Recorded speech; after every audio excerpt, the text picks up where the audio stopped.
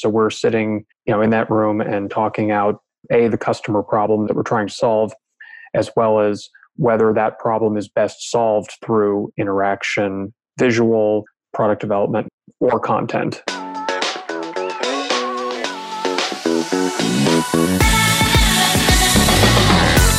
This is Writers in Tech, a podcast where today's top content strategists, UX writers, and content designers share their well-kept industry secrets.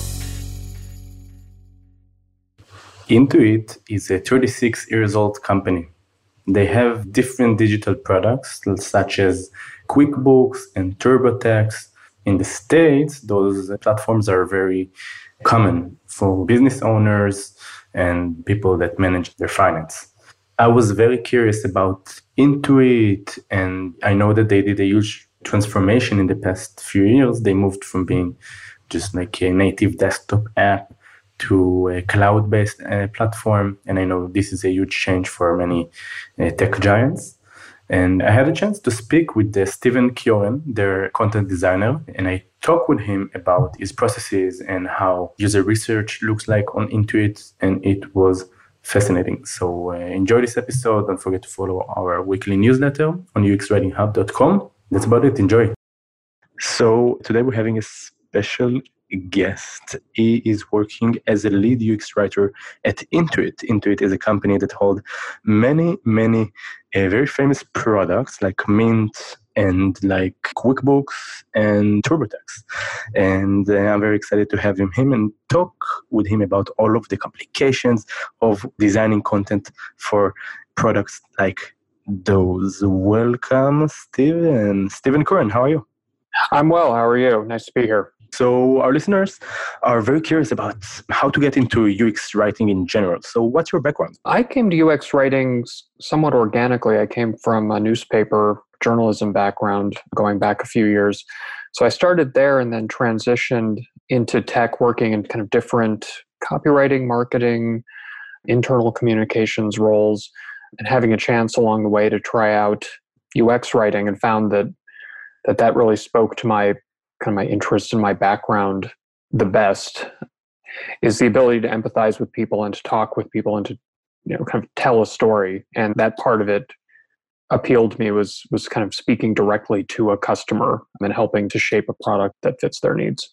Nice. And Intuit is a very big company. How many writers you have in Intuit? I work in QuickBooks. I struggle to come up with a number for all of Intuit, but I want to say I know we have several dozen at least at QuickBooks based in Mountain View where I am. And then we have country leads in the UK, Australia, France, and South America. Wow. How many people are there in the company, more or less? All told, give or take, about 10,000. Wow. Got it. That's big numbers. Cool. So a few dozens of writers. And you work for QuickBooks. So how does a collaboration working for QuickBooks look like when working with other writers?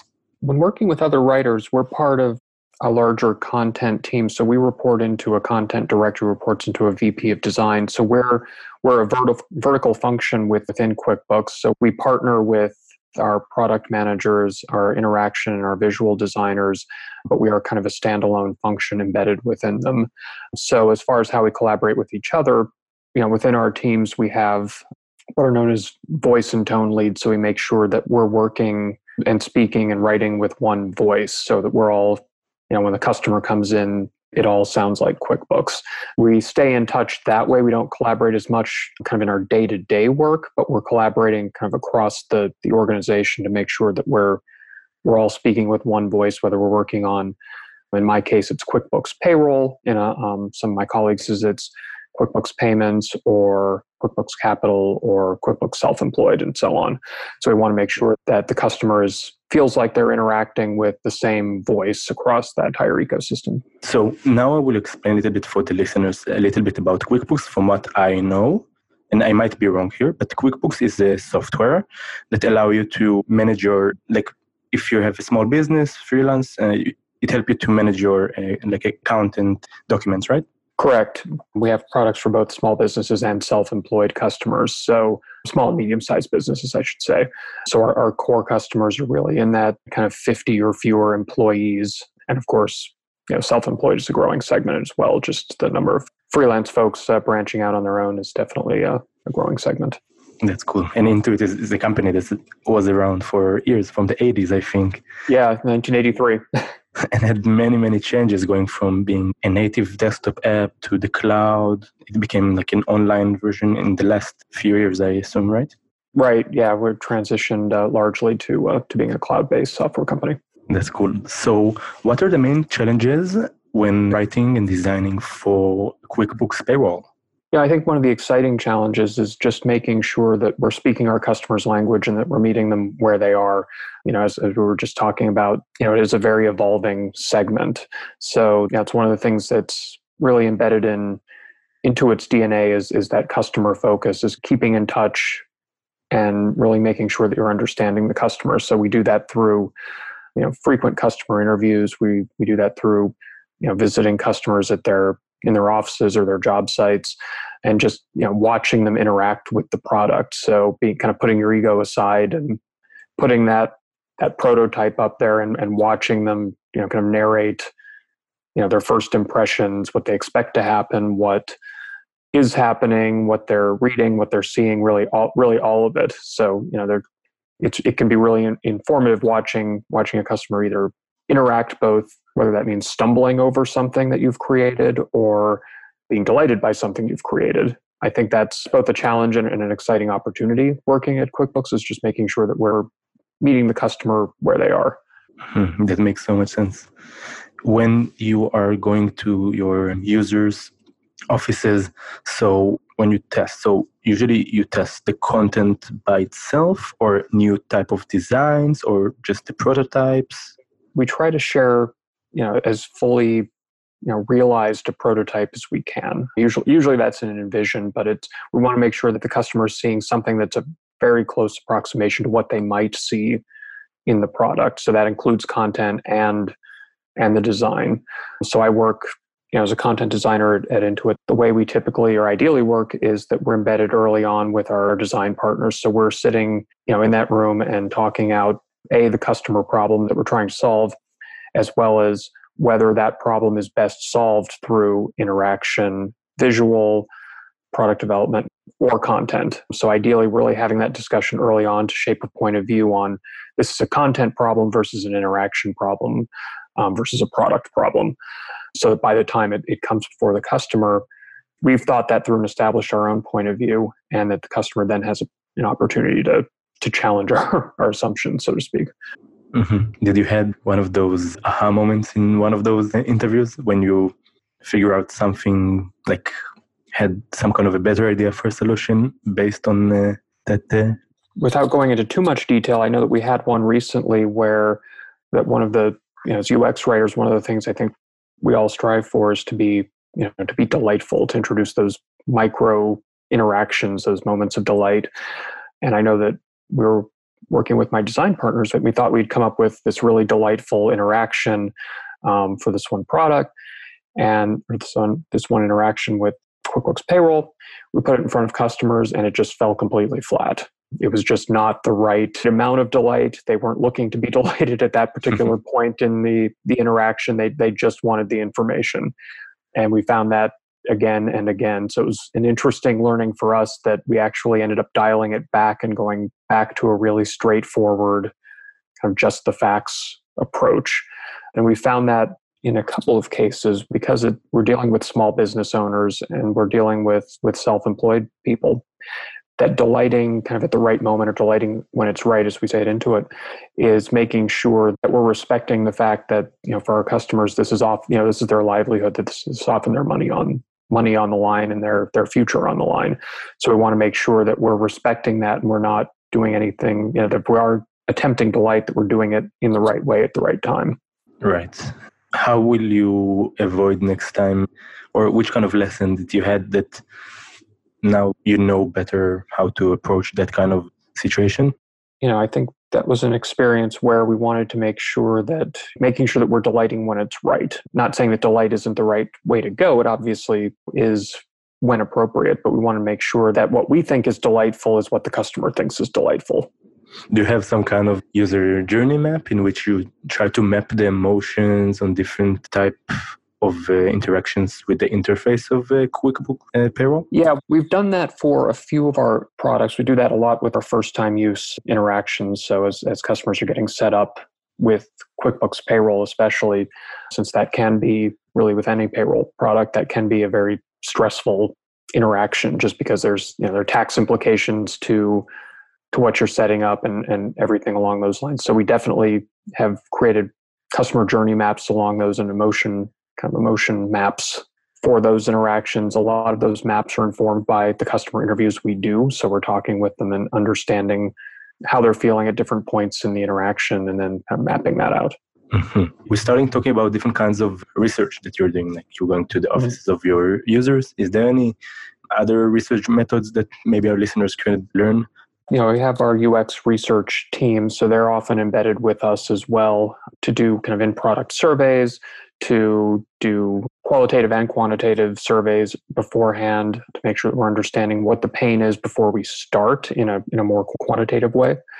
In addition, we do, beyond just going to their workplaces and watching them interact with the actual live product, as a team, we put out the prototypes for them to click through and narrate on video conferences as well. So it's, just kind of a little bit of role playing. So having them imagine that they're using this for the first time, telling us what they expect to happen, what is happening, how they're feeling, just kind of getting that realistic narration. In some cases, we do that with dozens of customers, so enough to where we can start really getting, and that's how we learned about had that delight moment, was making sure that we're understanding what we're hearing over and over again.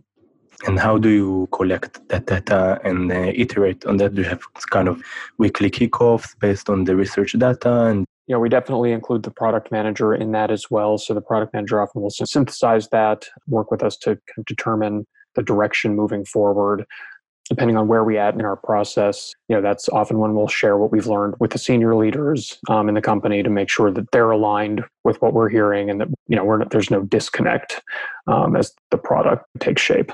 We're starting talking a little bit about design tools like InVision, and I was also going to your subdomain of content design Intuit, and I've seen that you're working with tools like Abstract and Sketch and Zeppelin. So let's say that right now there is a writer and you're a UX writer and they want to apply to Intuit. So which kind of tools would you expect them to kind of master? To be honest, it depends a lot on the designer's preferences. And so I know I work a lot in Figma, for example, because a lot of my designers work in Figma. Some of my designers, again, depends on where we are in our process. Sometimes I'll just be working in just a regular Google Doc, just kind of doing a little bit more free form exploration that way. So it depends a lot on where we are in the process. And I think it's less about being, at least on our team, it's less about being wedded to one tool or being, intimately familiar with one tool than it is just being comfortable pivoting as you need to and being a seat at the table. So making sure that you're not just writing in boxes when a designer hands over their work. So making sure that you're working in collaboration kind of early and often. So yes, so everything will be in the right context. Exactly. And it's a very feedback-driven culture. So, you want to make sure that you have that relationship and you have that interaction with both your designers and your product management partners, that, you're offering feedback on their work, they're offering feedback on yours, to just make sure that, again, that everyone's on the same page and the product is better for it. I really love the fact that you are using Figma, Steven, because as I see Figma, it's like a lot of teams haven't adopted it yet, and I feel like they should, because it's like the Google Docs of the designers, right? Right. And in your process, when you go into a Figma file, for example, okay, so how skilled do you think a writer should be when it comes to operating a design tool like Figma?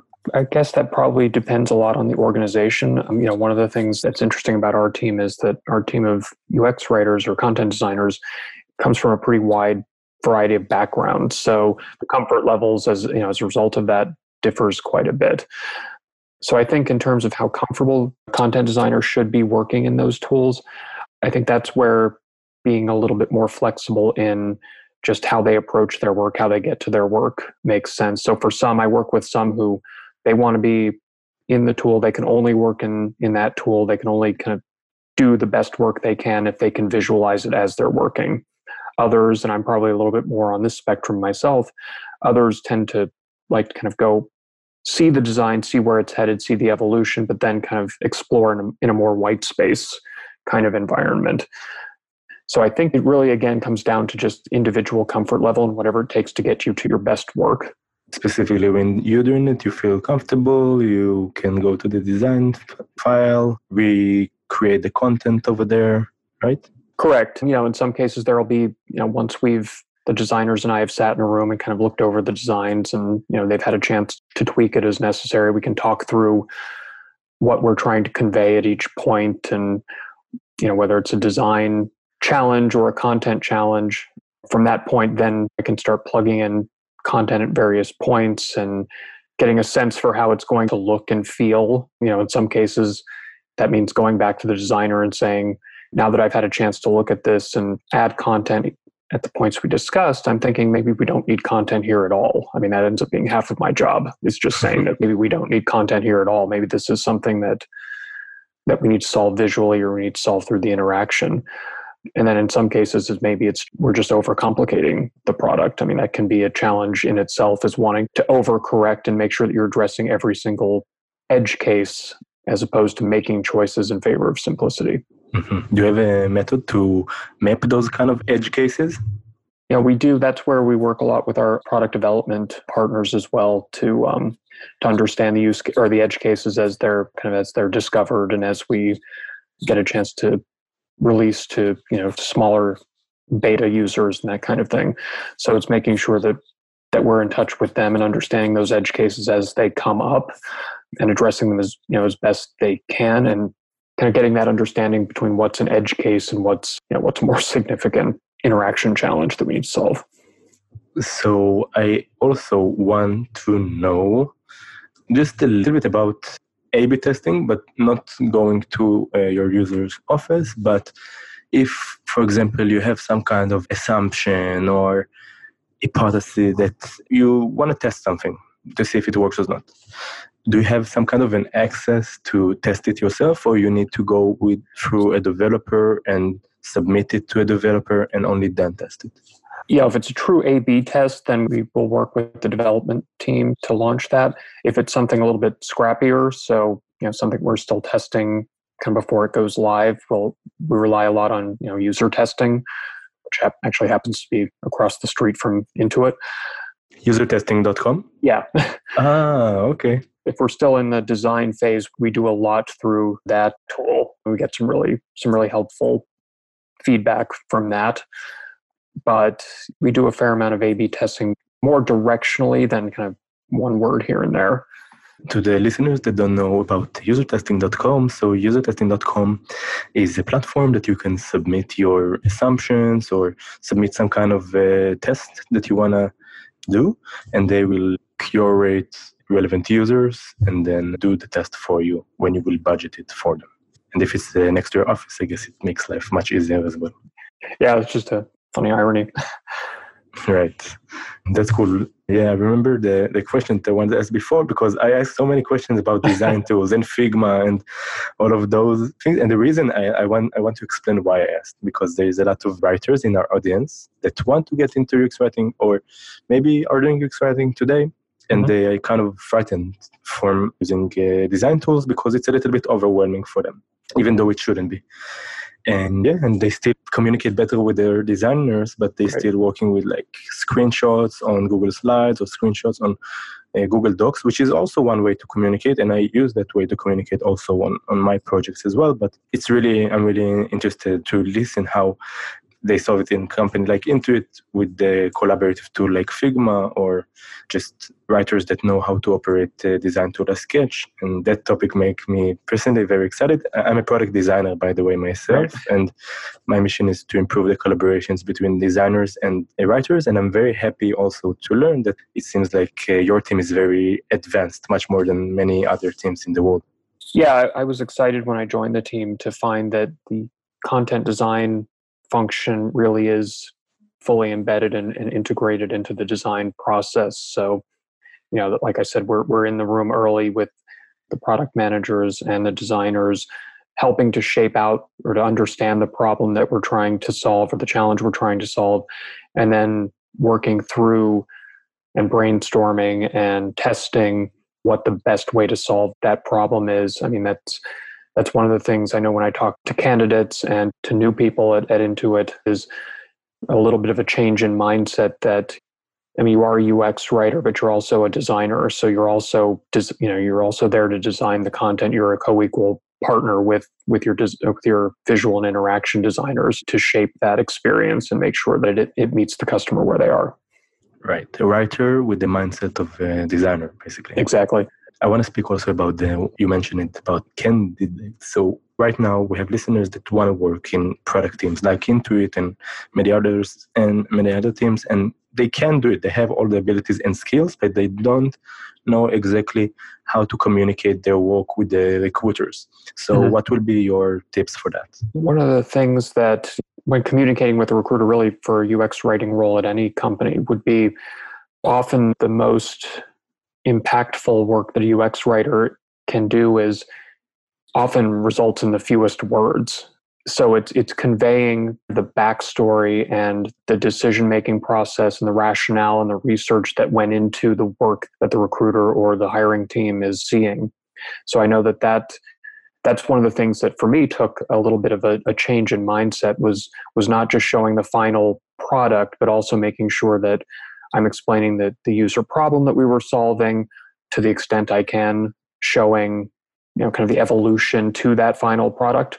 It really comes down to, in a lot of cases, making sure that you can articulate how you arrived at that, what testing you did, how you worked with your cross-functional partners to get where you did. Because sometimes, like I said, it comes down to those 3 words on the screen that you tested to death and that went through a dozen or more revisions to get to that.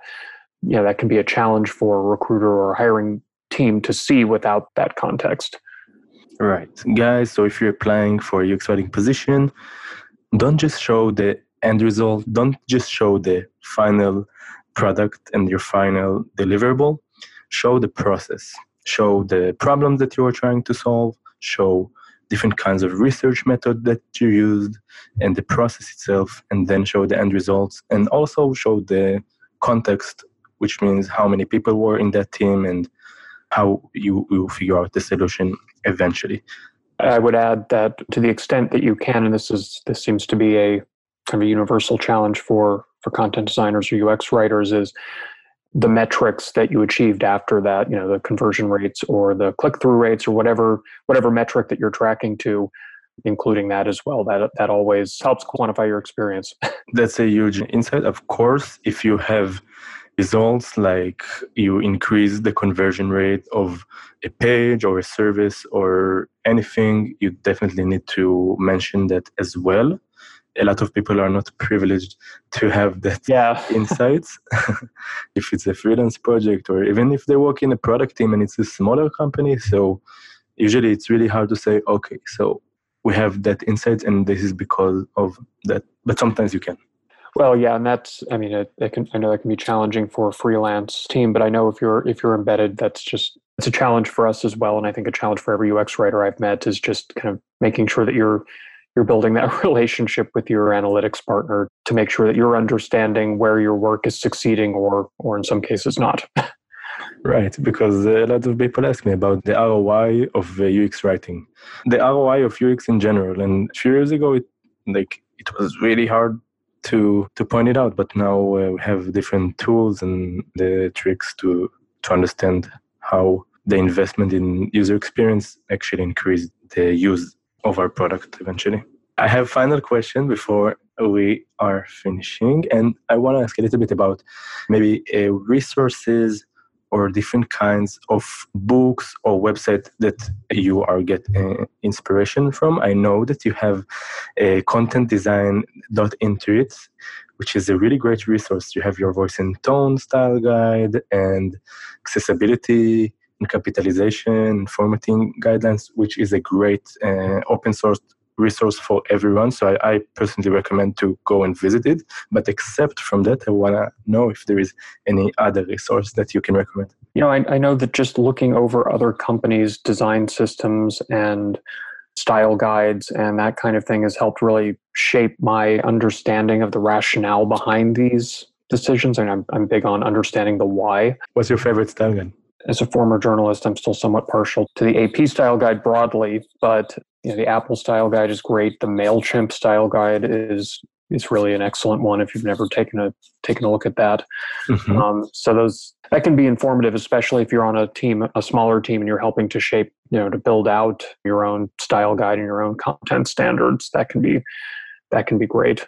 Yeah, I just finished reading a book called Portrait of a Manager, or The Manager as a Young Author. So it's on storytelling in a corporate environment. So it doesn't speak to UX writing in general or specifically, but it does speak to the role of storytelling in kind of a corporate environment. So it talks to folks who lead teams of corporate storytellers and how they've used some of the bigger picture storytelling tools to get their message across. So I would encourage anyone looking into getting into UX writing to really look at storytelling broadly. So to look at writing tools and writing resources that bring you to that active storytelling frame of mind. That's cool. So I have an article which is a curation of a lot of great content style guides, and I'm going to add it to the show notes. They have the MailChimp style guide and the Apple style guide, so you can see it in the show notes. I want to recommend about another book, which is Measure What Matters by John Doerr. Have you heard about it? I have not, no. So the reason I want to recommend about it is because they have a whole chapter that was written by the communication director of Intuit. Okay. And in the book, they're talking about how to measure success in large organizations and all of the process of taking Intuit to the cloud. So I will add a link to that book and the book that you've mentioned in the show notes. Awesome. And thank you so much for being here, Steven. Thank you. It was nice being here. Nice having you. Thank you so much. All right. Thank you. Bye-bye. Bye-bye. All right, so that was another episode of Writers in Tech. I hope you had fun and learned tons of new things. So currently, we're releasing 2 episodes of Writers in Tech every month. We have also a weird break on the Jewish holidays, but we try to release 2 episodes every month. Now, our goal at the moment is to release a single episode every week. Like we have a weekly newsletter on uxwritinghub.com. With every newsletter that we send, we also want to send an episode of the podcast. But creating a podcast is not a cheap thing, and we don't have sponsors. So we need your help to reach 100,000 listeners. And by the way, we are already on our way there. Okay, we're not that far away from there. So in order to do it, we need you to take a few actions. Okay, you can share this episode on social media like Twitter, LinkedIn, a Facebook group, Facebook page, Slack channel, Instagram, TikTok, Tumblr, anything. Okay, so just share it. You can also write a review and rate us on Apple Podcast because I heard it brings a lot of traction. Also, and this is my favorite one, you can send me personally feedback, yuval@uxwritinghub.com, about our content, about the episode, how was it for you, what we can improve. And the content will improve based on your feedback, and then naturally more people will come. That's what UX is all about, right? That's it for now. Feel free to listen to another episode. Follow our weekly newsletter, uxwritinghub.com, and see you next time.